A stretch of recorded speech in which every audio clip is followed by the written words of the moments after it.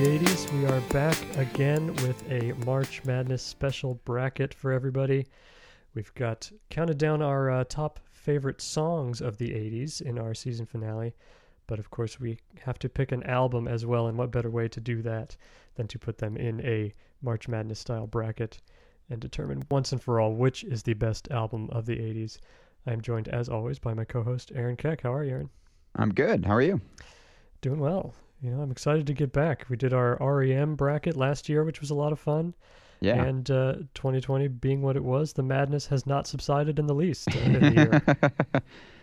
I'm going to be excited when we get to the REM albums that we've got in this bracket, because I've got one of my REM albums going out real early, so we'll have to have a discussion about that. Ooh, interesting. Yeah. Yeah. So we've got 64 albums in here, almost all of which were heard in an episode of the show, which if you're joining us for the first time, I'll call out which episodes they were in, so you can go back and hear our elongated thoughts on all these. But methodology, again, for this was, can all, first of all, be found at acton.wordpress.com, actn.wordpress.com. You can also find links to it on our Twitter at AndyHearsIt. And there are downloadable brackets you can print out to get your own going. You can also vote on your favorites for all of these on our Twitter page at AndyHearsIt all throughout the competition. These episodes will be going up every Monday, Wednesday, Friday until we're finished, with polls going up the same days. So go ahead and follow and get your votes in there. Tell your friends to vote as well.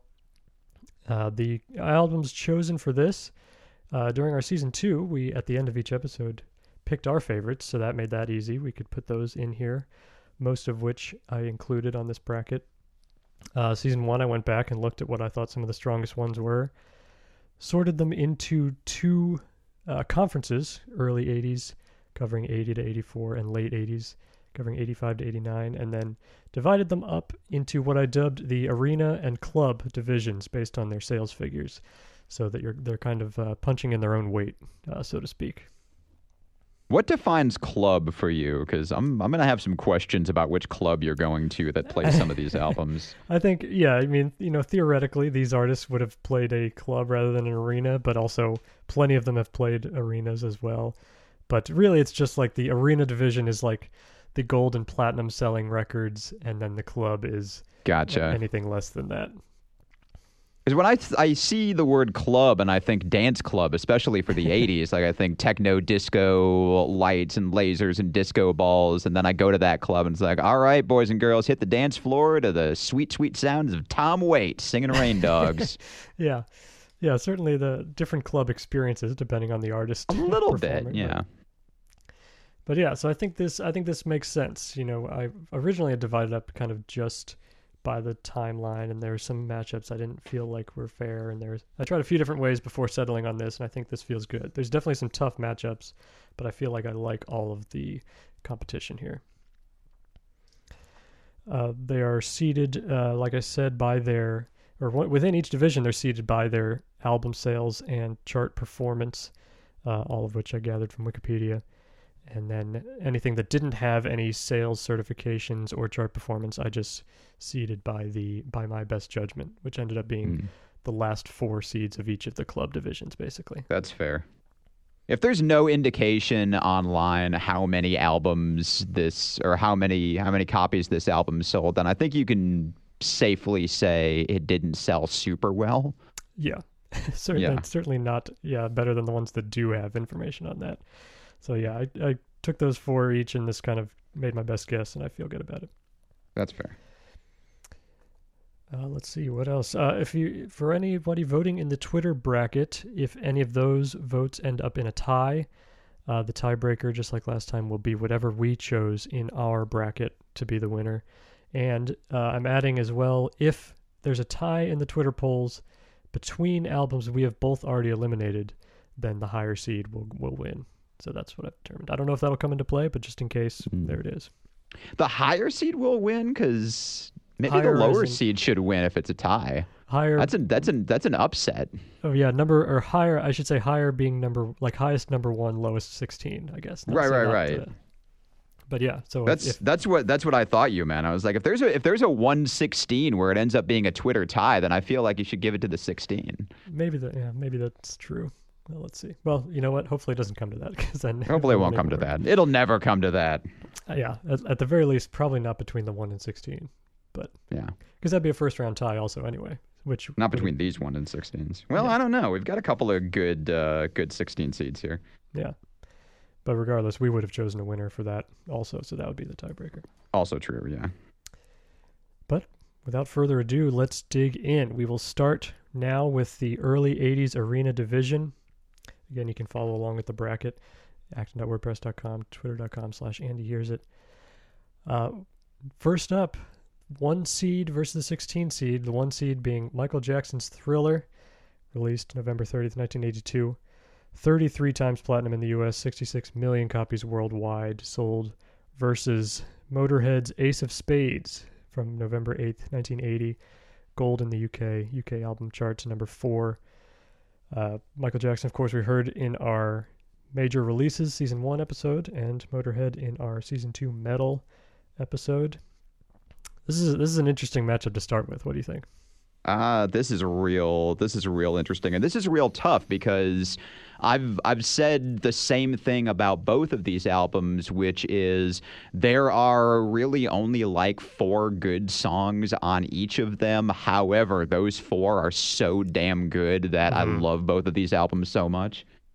Yeah, for sure. I don't think either one of these is necessarily a complete start to finish home run, but those hits that they do have are just completely like out of the park, you know. Yeah. And to be perfectly honest, like while Ace of Spades is a great album, this is not difficult for me. Like it's Thriller, right? Thriller's got to move on from the first round. It's still Thriller, yeah. And I'm also a little higher on some of the songs on Thriller that you're not as keen on. So I think that's also true. There's really only 2 that I don't think I like at all on Thriller. The rest I'm actually pretty fond of, but so I'm looking at the Thriller song list here. So I assume you don't like "The Girl Is Mine." No, I do not. Because that song sucks. But what else don't you like? Is it "The Lady in My Life"? Is that the Lady other in one? My Life? Yeah, the final song. Yeah, that's what I thought. Yeah, those are the 2 duds. I don't like "Pretty Young Thing" either. I think it's still a good dance song though. It's still fun to listen to. That's fine, but Billie Jean is better and Beat It is better. Like if you're gonna play PYT, you might as well just play those songs again. Yeah, I think there's 3 tiers of songs on Thriller. There's the Billie Jean, Thriller, those ones are the top. Then there's the second tier of PYT and what's the second song called? That's not a Baby good Be time. Mine. Obviously. Yeah, Baby Be Mine. I think that's another good one too, but it's not Billie Jean. And then there's the bad ones, which are the final song and the Paul McCartney one. Right. And anyway, Thriller. Yeah, exactly. And Ace of Spades is really good, but it's not Thriller. Ace of Spades is great. Ace of Spades is one great song that kicks off the album, and then 2 more very good songs that kind of do the same thing that Ace of Spades does, and then it just kind of recycles from there. Like it's a good album, but it's not Thriller. Exactly. Which is fine. Mm-hmm. And that's why it only went gold and not 33 times platinum. It's okay not to be Thriller. Some of my best friends are not Thriller. It's fine. Yeah. All right, well, moving on to the next matchup, we have our 8 seed and our 9 seed. We have at 8, Iron Maiden's Number of the Beast, released March 22nd, 1982. Platinum in the US, platinum in the UK, gold in multiple other countries. Up against number 9, Luther Vandross's Forever for Always for Love, September 21st, 1982. Platinum in the US, platinum in the UK. Luther Vandross, of course, had his own Season 2 episode. Iron Maiden was again in the Metal episode from Season 2, which this is another interesting matchup of British metal versus American soul. Well, I mean, if you want a nice like date night double feature, you can't do worse than Iron Maiden followed by Luther Vandross, right? Yeah, yeah, exactly. It's like peanut butter and jelly. Exactly. They go hand in hand. This one also was not too difficult for me. I think the 8-9 matchups are going to be just inherently a little bit tougher than the 1/16s, but and I'm not. We talked about this when we did the Luther Vandross episode. Like I'm not a super big fan of Luther Vandross. However, this particular album is really, really good, and for me, it's pretty easy that it's Luther over Iron Maiden. But what do you think? I think I like this Iron Maiden album a little more than this Luther album, but also this was my second favorite Luther Vandross album as opposed to my first. Like I liked True. Never Too Much more than this one, but at the same time, this one I do think Never Too Much was still very much steeped in that 70s sound, whereas I think he started to grow with this second album and make something that sounded a little more contemporary. Whereas, but at the same time, that Number of the Beast is really fun. So I think if you're leaning Luther Vandross, I will go with that because I feel similarly, I guess, about both of these. Okay, that's fair. That's good because you and I are about to disagree in a little bit in a much more significant way, I feel, and you can save that token for that one. Yeah, it's part of my excitement about this bracket is just there are some unknowns in that I'm not sure which way you're going to go on a few of these, so I'm excited to find out. All right, I wasn't sure either for a couple of these. I had to go back and listen a couple times in order to figure it out. Yeah, I went and listened between, doing our best of song episode and this. I've listened to all 64 of these again, which I'm glad I did. I didn't go that far, but well, I think there are 64 good albums on here, I feel like. So I did enjoy it, but yeah, I think and I enjoyed listening to Forever for Always for Love again because I think that is start to finish a really, really good album. Mm-hmm. So Luther Vandross. But it really comes down to preference with that one because I mean, they're both good albums. They're well done. They're great artists at the top of their game, and then it's just a question of do you like metal or do you like soul? Yeah. Yeah, and which do you prefer? And I think I prefer soul just a little bit. Now, Me too, yeah. It would have been funny, though, considering if we did advance Iron Maiden, it would go up against Thriller, when Iron Maiden does have that Vincent Price knockoff. Oh, that's right, yeah. Number of the Beast that would have gone up against actual Vincent Price. Actual Vincent Price, yeah. Oh, missed opportunity. Maybe everyone listening out there at the Twitter poll, you can make that happen. Could. All right, but up next, with our 5 seed and our 12 seed, we have at 5, Tina Turner's Private Dancer, which came out May 29th, 1984. 5 times platinum in the U.S., over 10 million worldwide sold. Up against number 12, REM's Murmur, the debut album released April 12th, 1983. Gold in the U.S., gold in the U.K., reached U.S. album number 36 on the charts. So is this an early dismissal for you? I'm just going to guess. This is the one, yeah. I kind of assume that you're going to have Murmur going all the way to the Elite Eight at least, but Private Dancer over Murmur. And I went back and I listened just in case I was remembering wrong, but no, I'm not a huge fan of Murmur as an album. Every time I listen to it, I'm like, yeah, and I love REM. Like, you and I both love REM. We did a whole bracket of REM songs, but every time I hear Murmur, I think, man, this is a band that's going to be really good later, but isn't yet.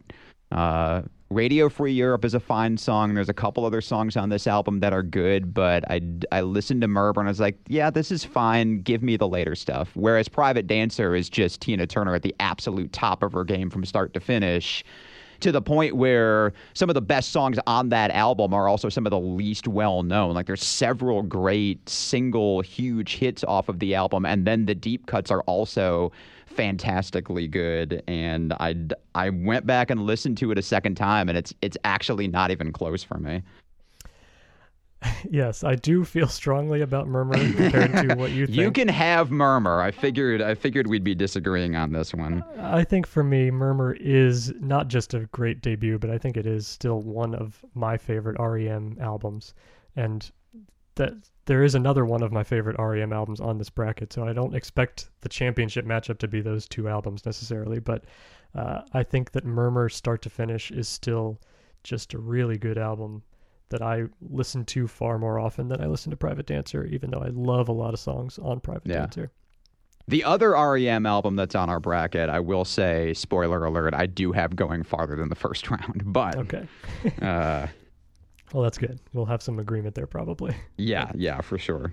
But all right, we can go REM on this one. I just wanted to defend Private Dancer because it's a great album. Okay. Yeah, I agree that it's great, but I think Murmur is more consistent for me.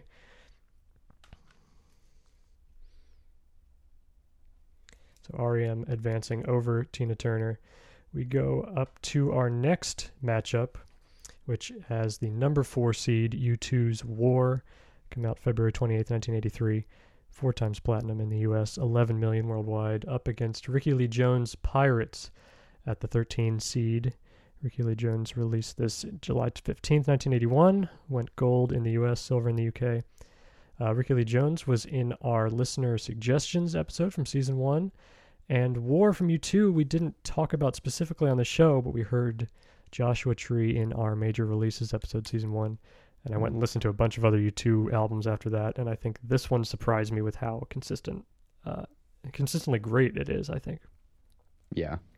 And I remember the Ricky Lee Jones album. In that particular episode of Listener Suggestions, many of those albums that we covered in that episode, I listened to, and I thought they were fine, but I don't need to listen to them again. Ricky Lee Jones surprised me with how good it was, consistently from start to finish. Having said that, this one also isn't close for me. It's U2. Yeah, I like Pirates a lot, but yeah, War is a force of nature, I think. It's really good. War beats Pirates any day, right? Yeah. Out of context, the battle of War versus Pirates is a really exciting one. But yes, I think War conquers Pirates. Yeah. Setting up a very exciting second round matchup.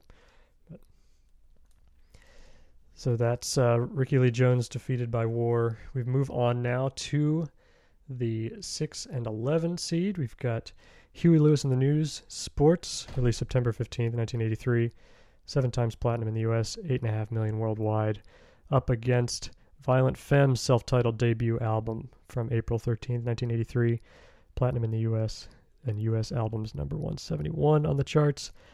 Violent Femmes we heard in our very first episode. It was one of my original 7 from the 80s. And Huey Lewis and the News, Sports we heard in our pop music episode from season 1. Which way are you leaning on this one? Violent Femmes. That's still one of all of the albums that we've listened to throughout this entire podcast. That's still one of the ones that stands out as one of my favorites. Huey Lewis is great. That album is great. Yeah. A lot of fantastic singles on it. A lot of just great music in general. But for me, it's Violent Femmes. I think so too. I think it's also impressive that, like, over the duration of that album, they do a lot with how simple their arrangements are. Yes. Yeah. It's a sound that could very easily get old after a while, and yet they find new ways to do it on every song. I think it's really good. It's funny, kind of the minimalist of the Violent Femmes up against the, like, absolute pop maximalist of Huey Lewis. Right. So yeah, in agreement. Violent Femmes advancing over Huey Lewis. Now we go on to our next one, the 3 seed, Prince's Purple Rain, June 25th, 1984, 13 times platinum in the US, 25 million sold worldwide, up against Run DMC's self-titled debut, March 27th, 1984, gold in the US album chart, number 53. I think this is, obviously it's pretty easily Purple Rain for me. What do you think? I almost want to argue for Run DMC just to make your head explode, but no, it's Purple Rain. It would make my head explode. I do think not my favorite Prince album by a stretch, but it's still got to be Purple Rain. Yeah, and Run DMC's debut is good. It's very good. Yeah, it just is a victim of one of the best in this division, I think. But yeah, shout out to Run DMC, very good debut, but it's not Purple Rain, obviously. I'm sure Run DMC will be fine. They'll get over it. Yeah. All right. Up next, 7 seed, The Clash, Combat Rock, released May 14th, 1982, 2 times platinum in the US, gold in the UK. And Talking Heads, Speaking in Tongues at the 10 seed, June 1st, 1983, platinum in the US, reaching number 15 on the album charts. Combat Rock, another one of the original 7 from the beginning episode of season 1. And Speaking in Tongues, Talking Heads, we didn't talk about explicitly, although I mentioned a song from it in our best of. This one I heard after we did Remain in Light for the New Wave episode, and found that this one for me was the stronger album. I do not have Remain in Light on this bracket, but I have Speaking in Tongues on here. What did you think about it? I agree. I think Speaking in Tongues is the better album as far as Talking Heads goes. That one versus Remain in Light. Having said that, The Clash is this album's classic. I mean, it's kind of hard to beat. It's really good. This is a tough matchup for me. This is a very tough one. This one is one that like it almost does feel like it should be a later round, considering the strength of these two. I like Speaking in Tongues a lot. I love Combat Rock. Obviously, I've had Combat Rock for forever. I think that, I mean, if you're leaning Combat Rock, then I guess I would go that way as well, though. I can't say enough good things about Speaking in Tongues. I don't think there's a bad song on there. I think there's not a wrong choice with either of these, except to say that one of them has to be discarded. But let me ask you this. Do you think either of them makes it past what I presume you're going to say is the winner of the next matchup? No. Okay, then we'll go with Combat Rock. All right.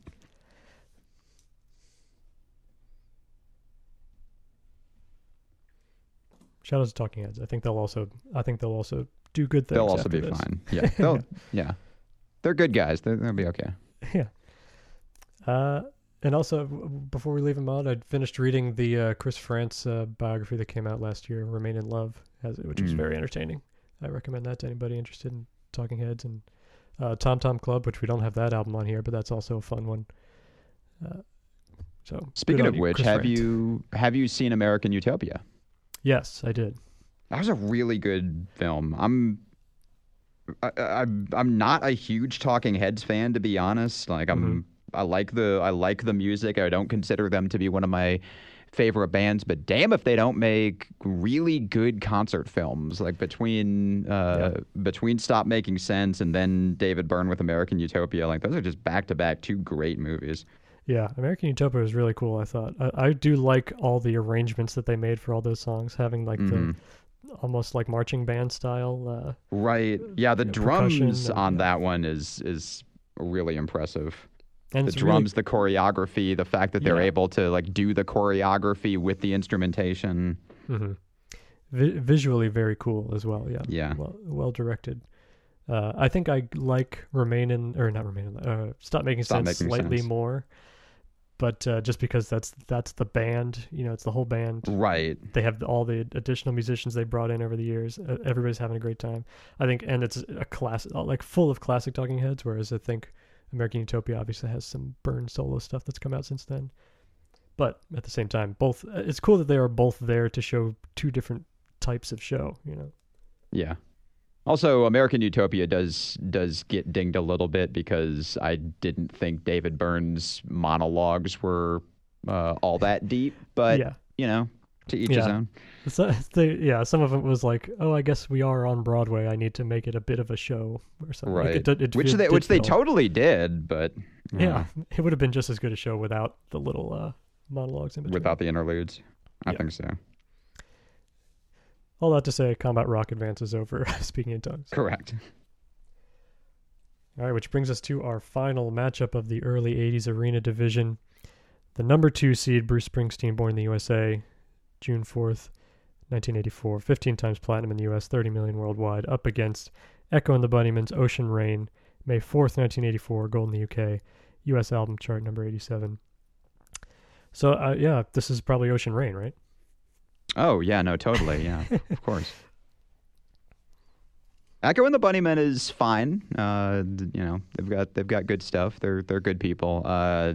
Born in the USA is one of the first albums that I was aware of as a child. I listened to it over and over and over again, and it holds up 30 years later. So, I think Ocean Rain is very good, and I liked listening to it even again just now.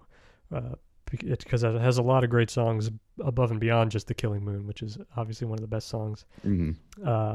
But yeah, I think Born in the USA probably edges it out by a little bit, by just a hair. Just a hair. The nice thing about Born in the USA is you've got the great singles, but honestly, like my favorite songs on Born in the USA are not the singles. Like the deep cuts on the album are just as good, and in some cases better than the than the singles are. Yeah, I think in almost all cases, the deep cuts or the album tracks are better than the singles for me. Yeah. Which will probably come up again later, I think, in a different matchup. But so because I'm sure that you're higher on Born in the USA than I am, but I will not deny that it is a great album. Yeah, we'll talk when we get to the Sweet 16. Exactly. Yeah. I'm eyeing Matt saying, oh, all right, but that's the great for a later 1984 episode. Showdown that's about to transpire. I know. That wraps up the early 80s arena division. Like I said, you can go to twitter.com/AndyHearsIt and make your picks for which albums are the best.